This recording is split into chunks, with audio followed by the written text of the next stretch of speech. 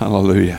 I was just reminded as we were singing there this morning how, I spent probably the first couple of years of my Christian life just satisfied with the knowledge that he was real and just blown away by, why, you mean that God in the Bible is real? I remember just, that was enough. It was like, if there was any other information I needed to receive, it was like, oh, well, I'll find out about that. But I was just happy to know that the God of the Bible was real and authentic, and that he was at work in my life. And the re-education process continued. There was more to come. And it started, I think, which really blessed me, was I got into a church where the pastor would get up every Sunday and he'd say, well, and he'd stand up and everyone knew what was coming. You're just waiting for it. He'd say, well, God is good. And that was his starting line. It was just recognizing the goodness of God, starting to come into an appreciation of how good he really is. And boy, that's a learning curve for some people that have been taught something else. Had another experience that didn't actually give them that understanding. And that God is so good, and he is so faithful, and he's ever present in a time of trouble. Ever present in a time of trouble. We just have to reconnect sometimes and recognize that. Amen. So, I just want to just make sure everybody that's out here this morning is on board with the fact that God is good all the time. He is. And, he'll show you that goodness as well. He's not down on you. Aren't you glad? He's not down on you. Sometimes we'll walk in a way that's displeasing to him, but he's still not down on us, And the trouble that we experience sometimes is because we think that we've misbehaved, and that God's down on us and we better watch out because, he's going to get you, And that's a wrong thinking, God's ready to receive us. We find that in the parable of the Samaritan, of the prodigal son, where, that father's arms were always wide open, waiting for the son to return. Always wide open. And that's an expression of God's goodness and his love, ready to receive us. As soon as we realise that we're eating with pigs, and that's where he got to, he had to come to that point, and it says that he came to himself. That was the turning point, when he came to himself and realised he's eating with the pigs. And he could do a whole lot better even just eating with the servants in his father's house. You know what I mean? If I could just be a lesser person in my father's house, it's better than eating with the pigs. And of course, there was just that moment and that time when he turned around and said, I'm going back. And when he came back, he found his loving father, whose arms are always ready and waiting. He was always looking on the horizon for his son that was lost to come back. And of course, he also found a jealous brother. A jealous brother who was a bit religious, and he thought that no party should be thrown for this son because don't you know what he's been up to. But that, the explanation was, my arm's always been waiting and ready. He's always my son, and now he's back, So kill that fatted calf, put a ring on his finger and bring the robe, because that's my boy, and I want him back. Amen. And sometimes we do, sort of miss out and miss God and find ourselves away from where we need to be, but we come running back, don't we? Amen. He receives us. And I think you even mentioned it in your communion message this morning, Rach, that as far as from the east is to the west, so far has he removed our sins from us. I remember a wonderful story of a preacher who, I don't know what he'd done, but he said he committed some type of error, or sin, he missed it in some way. And he was about to get up and speak at a conference.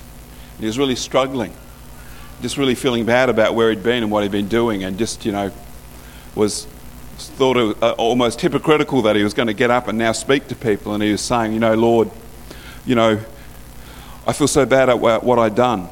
And he'd already confessed it to the Lord, already, brought it to the Lord and confessed his sin. But he was talking to the Lord about it again, and the Lord said to him, and I always remember this, he said to him, what sin? And he said, Lord, what? He says, no. And just let him know that he wasn't focused. God's not as far as from the east is to the west. So far has he removed our sin from us. You know, when we're able to go, and we were talking about it last scripture, last week. You know, 1 John 1:8-9. You know, if we confess our sins, the Bible says that he's just and faithful to forgive us and cleanse us from all sin and unrighteousness. And that's something that we can be confident about. So we bring it to him, we commit it to him, and we let him do the work of cleansing. And you know, it's not to us to consider whether or not we've achieved that. It's by faith. It's by faith that we receive that. It's like it never happened. Amen. Praise the Lord. Well, we want to move on to what the Lord has for us this morning. And, you know, what we've been seeing is that being spiritual for a Christian believer is, first of all, a provision from God. If we've gotten anything out of this series, and I believe this is the 7th week, I think that we're in this series now, 7th week. And, you know, our Heavenly Father has made us a way. He has made us a way to be spiritual.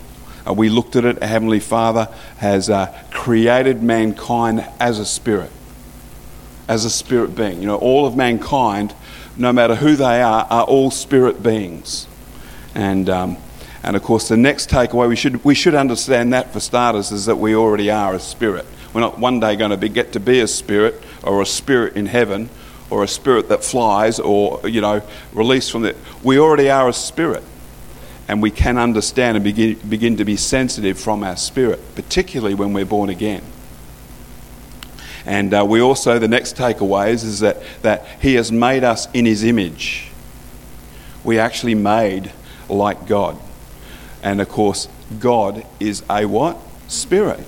That's what we understand. I'm not saying that we're gods. We're saying that we're made in the image of God, and he is a spirit. So are we. And again, it's just recognising that it's not weird as a Christian to be spiritual. And spiritual in your approach. You know, you don't... And I would put it this way. It's a bit like the expectation is that you'll be religious. No. Let's be spiritual. We also need to know that he has made us to be spiritually discerning. All right? That's where there's a tangibility in our spirit to the things of God. So it's not just religious duty, there's also spiritual reality. And that's where we want to get to in our Christian lives, where the things that, you know, we're starting to be sensitive in our spirit to spiritual things. Truth that resonates. Truth that hits home. You know, we've all had that. But, you know, there's also an inner witness. What about that? You know, a spiritual prompt from God, you know, a download from heaven that really rings your bell, you know, more so than something else.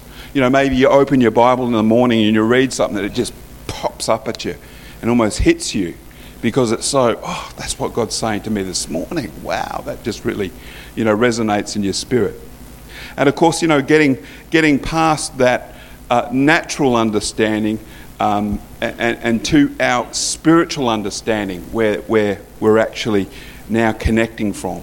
You know, we can be sensitive to his guidance in our spirit. And I love that. I love that part. I believe it's an important part of our Christian walk, and we never want to neglect it and just be found performing Christian duties.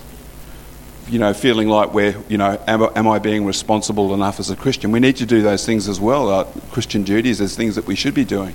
But I tell you what's very important is that we are spiritual beings and that we live out of that spirit life. I like that understanding that when we do start to get sensitive there's that, you know, we begin to become susceptible to his inner voice, you know, and of course his inner prompts. And of course the inner witness, where it's just a nudge from God, you know he's wanting to teach you or something or show you something. Those are precious moments. Praise the Lord. And, you know, we've got some scriptures there because some people say, well, where's that in the Bible? Well, let's just have a little look. There's 1 Corinthians 2:14. We've looked at this previously, but just a little recap. It says, but the natural man does not receive the things of the Spirit of God. And we could just stop there and talk about that for a while, but I think I already have. The natural man, it's just like, you know, God's knocking, but no one's home. You know, that natural man, that old man. It says, for they are foolishness to him, nor can he know them because they are spiritually discerned. There's the things of God that are spiritually discerned. We begin to discern them from our spirit. And our time spent in his presence up on the holy hill, in the holy place, in the secret place. Our times of communion with him should be times when we don't just cast our cares upon him, but when he downloads divine truth to us, insights, secret intel. Who's in for some secret intel from God? The Bible talks about him showing us, leading and guiding us into all truth and showing us things to come. Boy, I believe that's something to pursue, something to follow after. That only can be known from his vantage point, where he is, where he knows the end from the beginning. I tell you, we need to be able to tap into that and know some things before they happen. That's exciting and very much an advantage in life.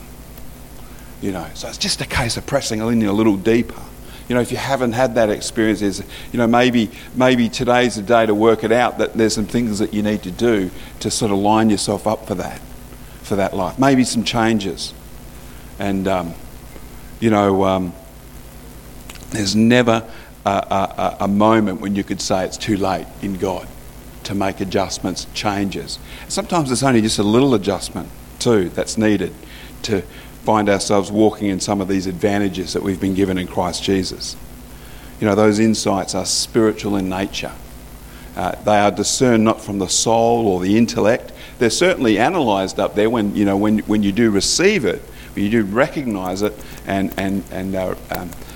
perceive it. It's your mind and your intellect comes into it, but it's from our spirit man, and we've got to know where that is, that hidden man of the heart, where the Lord communes with us.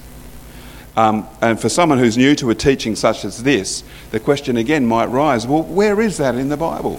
Where are those places? And of course, there are great places and great examples in the Scripture. Proverbs chapter 20 and verse 27, it says, "The spirit of man is the lamp of the Lord, searching out his innermost being." The Spirit of the Lord is the lamp of the Lord. What it means is the Lord's going to shine his light on us there, in our spirit. The illumination is going to be felt and understood and experienced in our spirit. And of course, we have a great example of this over in Matthew chapter 16 and verse 13. Jesus is, out there in the region of Caesarea, and we should have a little look at it. It says, when Jesus came into the region of Caesarea Philippi, he asked his disciples, saying, "Who do men say that I am? The Son of Man am. Who do men say that I, the Son of Man, am?" And so they said, some say John the Baptist, some Elijah, and others Jeremiah or one of the prophets. They're all thinking that, he's a reincarnation of someone great. And he said to them, "But who do you say that I am?" And Simon Peter answered and said, "You are the Christ, the Son of the living God." And how many know that the rumour mill is wrong? Usually. The rumour mill. And I like this passage because Jesus does not want to know what the grapevine is saying. He wants to know what Peter is saying.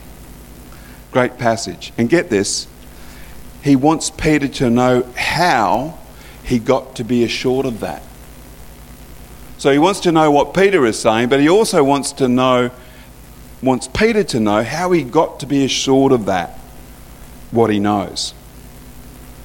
And recognise this scripture is about spiritual discernment, which is how truth is revealed to us. And the passage even goes a little further and tells us what it's for. One of its primary purposes, spiritual discernment. And we'll go and look in Matthew chapter 17, verse 17 to 20. It says, "And Jesus answered and said to him, 'Blessed are you, Simon Bar-Jonah, for flesh and blood has not revealed this to you, but my Father who is in heaven.'" That should be underlined in your Bible. It should be underlined in your Bible, I tell you. Very important. Flesh and blood. There's your natural reasoning, your schooling, your education, your time thinking about such things intellectually. None of that revealed this to you. My Father in heaven revealed it to you. That's revelation knowledge. And I also say that you are Peter, and on this rock I will build my church. Now, for centuries, people have said, oh, that's a play on the word Peter because it means rock, and Peter was going to be the rock of the church, that God built the church. It was just a play on the words at the moment. He says, on this rock I will build my church. What's the rock? Revelation knowledge. He's building his church based on revelation knowledge. That download, that understanding, that truth that comes that way. Those truths that we perceive in our heart and begin to walk out. That's how the church is built and established. I will build my church. And that's a good truth to understand, because unless the Lord build the house, what does it say in Psalm 127:1? Unless the Lord build the house, what do those that labour in vain? In other words, it's useless, and it's hard work too. Unless the Lord's building the house. In other words, if you're not going off revelation knowledge as you go about the work of the kingdom, it's hard work. And I don't know about you, but I if I can find an easy way.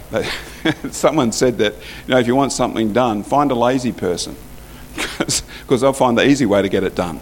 And I say the easy way in the kingdom is to just wait on what God's saying and do that, because that's how he's building his church. What's God saying? What's he doing? You could do we could be doing a whole bunch of programs and a lot of good ideas, but not God ideas. And, that's why we sort of say, well, we're going to do what God wants us to do. And, and if anyone thinks, well, that's not much, we'll say, well, you have to talk to the Lord about that. So, we get that understanding. Look what he says, and we have to know what it's for, that revelation knowledge. And I also say to you that you are Peter, on this rock I will build my church, and the gates of Hades shall not prevail against it. And I will give you the keys of the kingdom of heaven, and whatever you bind on earth will be bound in heaven, and whatever you loose on earth will be loosed in heaven. This is talking about authority. Authority through prayer to bind and loose, that's based on revelation knowledge. What God's giving us, keys. And of course, very much important that we understand why. And I'll give you the keys of the kingdom of heaven, and whatever you bind on earth will be bound in heaven. Whatever you loose on earth will be loosed in heaven. And then he commanded his disciples that they should tell no one that he was Jesus the Christ. He wasn't teaching them about something so they could go out and tell more people about Jesus. He was telling them something that was going to equip them for their future work, because it wasn't the time then. In the passage of verse 20, confirms that the subject of this discussion between Peter with Jesus was not about the true identity of Jesus. It wasn't about that. It's so important to see that the Lord is saying that he will build his church, not on building followers to ourselves. We can get as many followers as possible. That's not going to build his church. And we should never think that it's based on getting followers. Okay.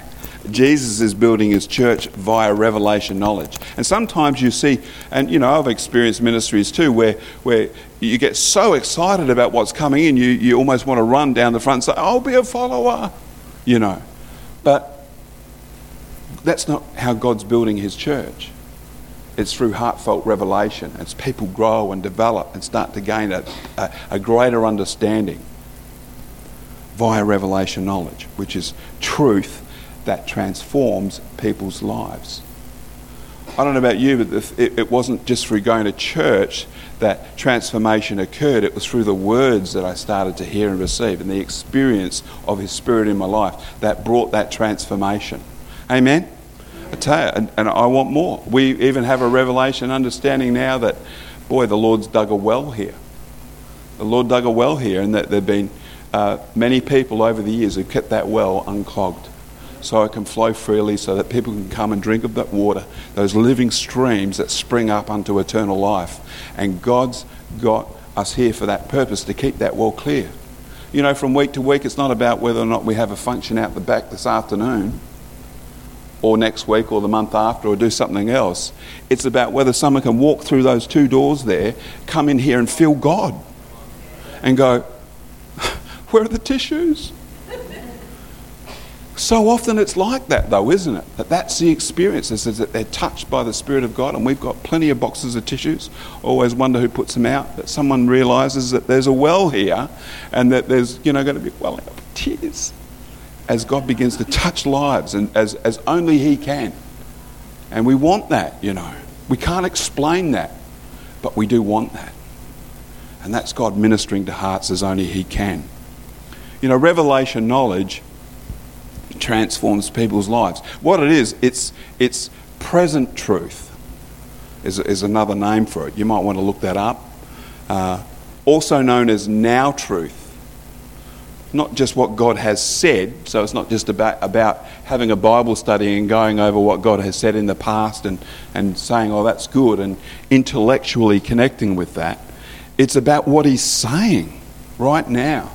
That relationship right now where He's framing up truth within your heart. And if we're going to see God building His church and thrive on being a part of it, we have to see that the church is built by these moments, that He reveals a key that we can use, a revelation that locks something down maybe, and or a revelation that unlocks or opens something up. Binding and loosing is a part of the prayer that we start to apply when God shows us things.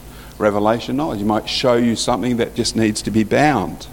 And you begin to rise up in your authority as a prayer person. You start to bind it and say, I bind that in the name of Jesus. And I thank you, Father, what I bind on earth is bound in heaven. So in other words, all of the authority of heaven is behind your words when you begin to speak and pray. And you declare it bound. And when you start praying that way, and you're doing that based on revelation knowledge, better watch out. Because to him that has, more shall be given. To him that has not, watch out for that part.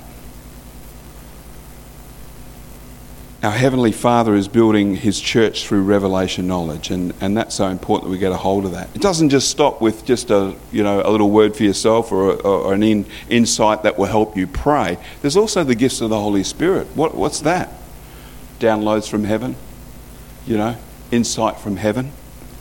As many know, the book of 1 Corinthians contains a description of the 9 gifts of the Holy Spirit. It's well and truly in our favour to know those scriptures, but 1 Corinthians 12, actually, we won't go into this in detail, so don't get worried. I'm not about to teach a big seminar on the gifts of the Holy Spirit. But just notice the first 3 are revelatory, the revelation gifts.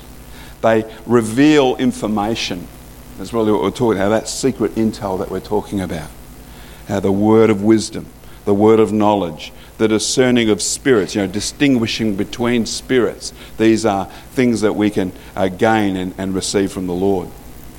That which He supplies us. And again, what are they for? What are the gifts for? The gifts are not to you, they're what? Through you. Through you. They're not to you, they're through you. So, you receive a gift, it's not, my goodness, I just got this gift. I'm going to go home and just really enjoy this. No, if the gifts operate through your life, it's through you to someone else. And this is where we need to see, I believe, a very important truth. And, again, not going into detail. And realise, if I had a switch or a button for the revelatory gifts, I'd be pushing that button all the time. So I'd like that one to operate today. And some of you say, the healing gift. I'll just get that button operate, and push that and switch that on. This is a good day today, I'll switch it. We have to know that all of the 9 gifts that are listed here operate and function as the Spirit of God wills. In other words, there is no switch, there is no button. Now we can position ourselves, and we should, for them to function. And I'd like to talk a little bit about positioning ourselves for those gifts. It's the pure heart, the clean hands. We talked about that in this series. Who will go up to the hill of the Lord? He has clean hands and a pure heart. I'm not talking about being legalistic and sinless perfection. I'm talking about the intent of the heart is to not be off, doing and saying what you like during the day, during the week, and then expecting the gifts to operate on Sunday. There's a positioning. There's a getting things right, doing those things that are pleasing in His sight. It's those things that I believe are all preparatory for the Lord to use us.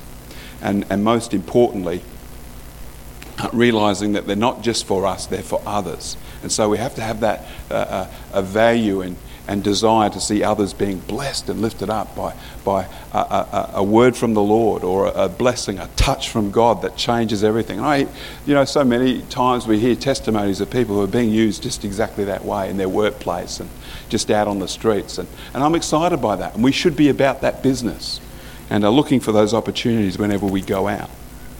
But I love a good sequence. And there is one here for us to see. And we should remember this sequence. And it's very easy to remember. 1 Corinthians 12, the gifts are explained, certainly described, the gifts of the Spirit. 1 Corinthians 13, God's love is explained.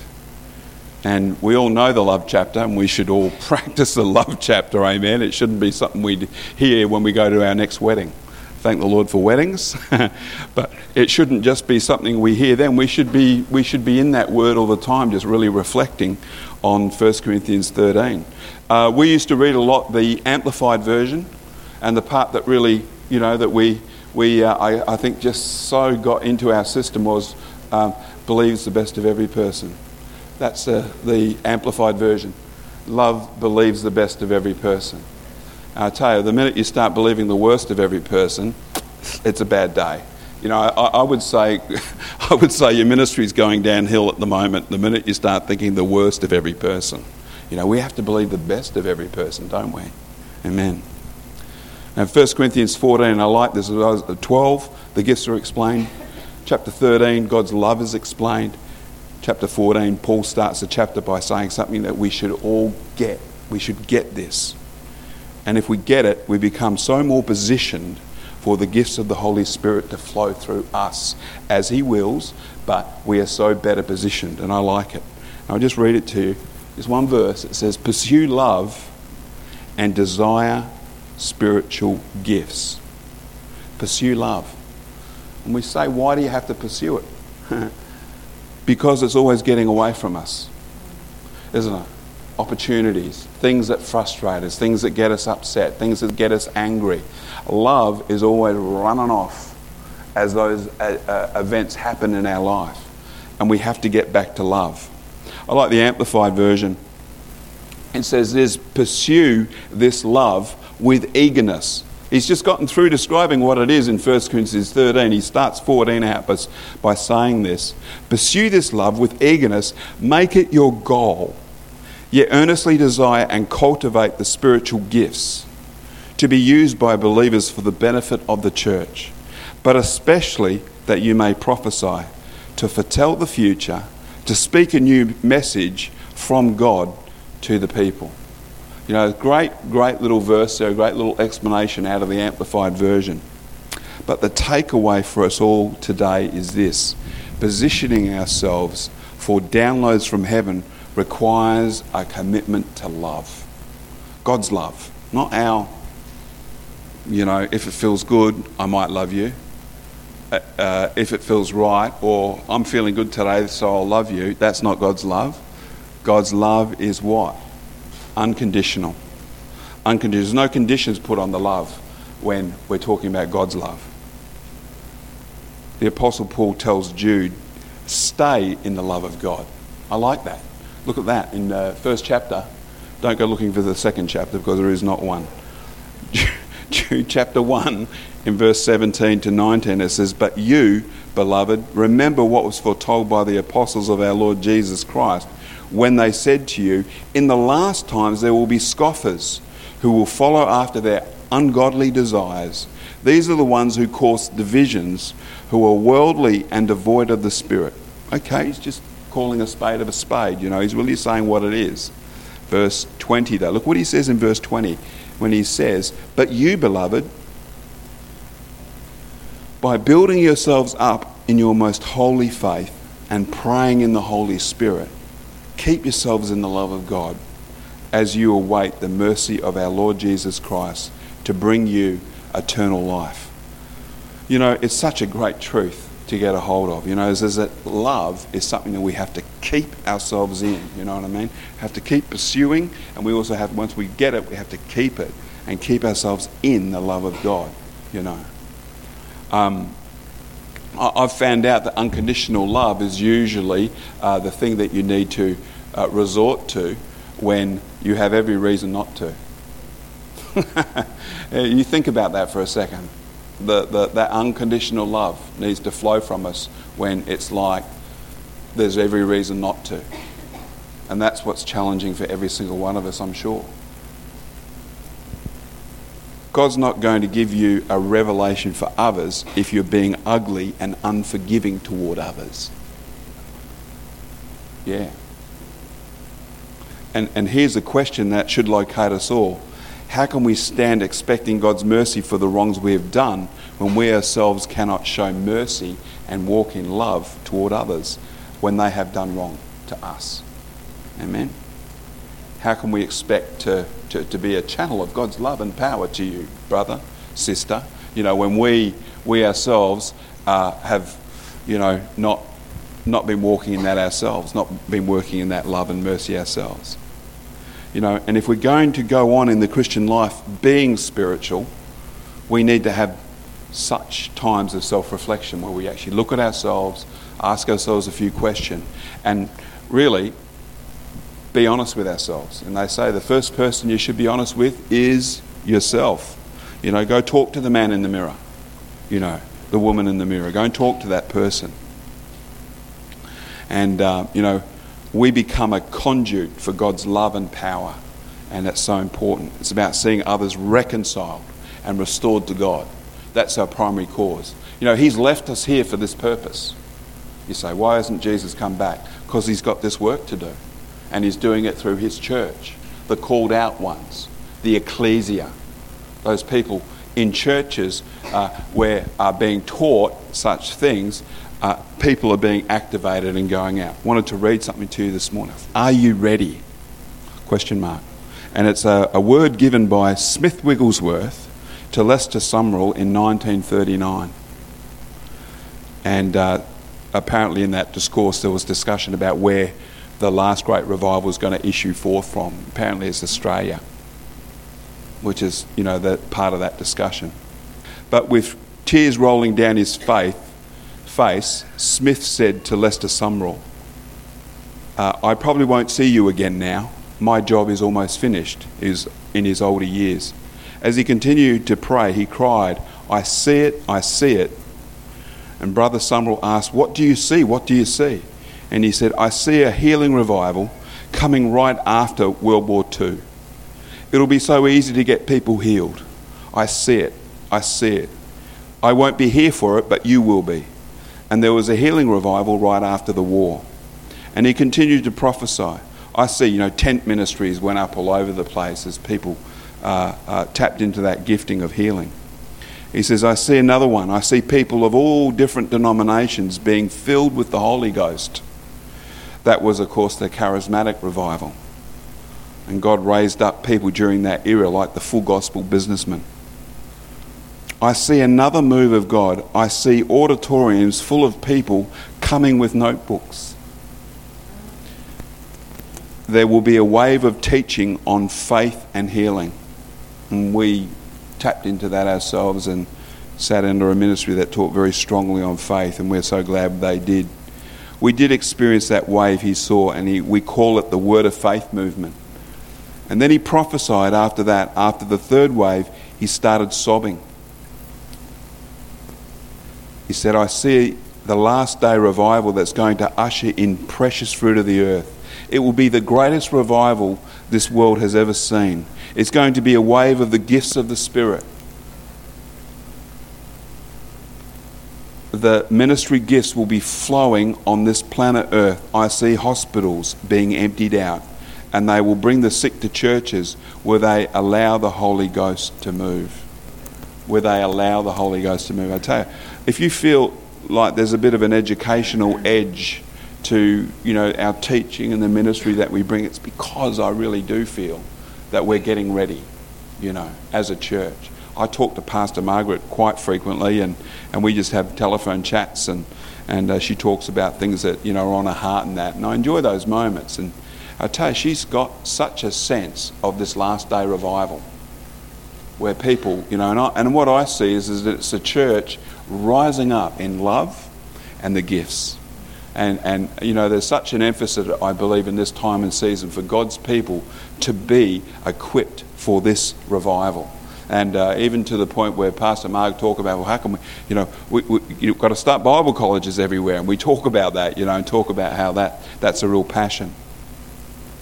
You know, and seeing people reconciled and restored to God through an encounter with Him, a powerful encounter with Him, you know. And you know, I say that and probably add to the point.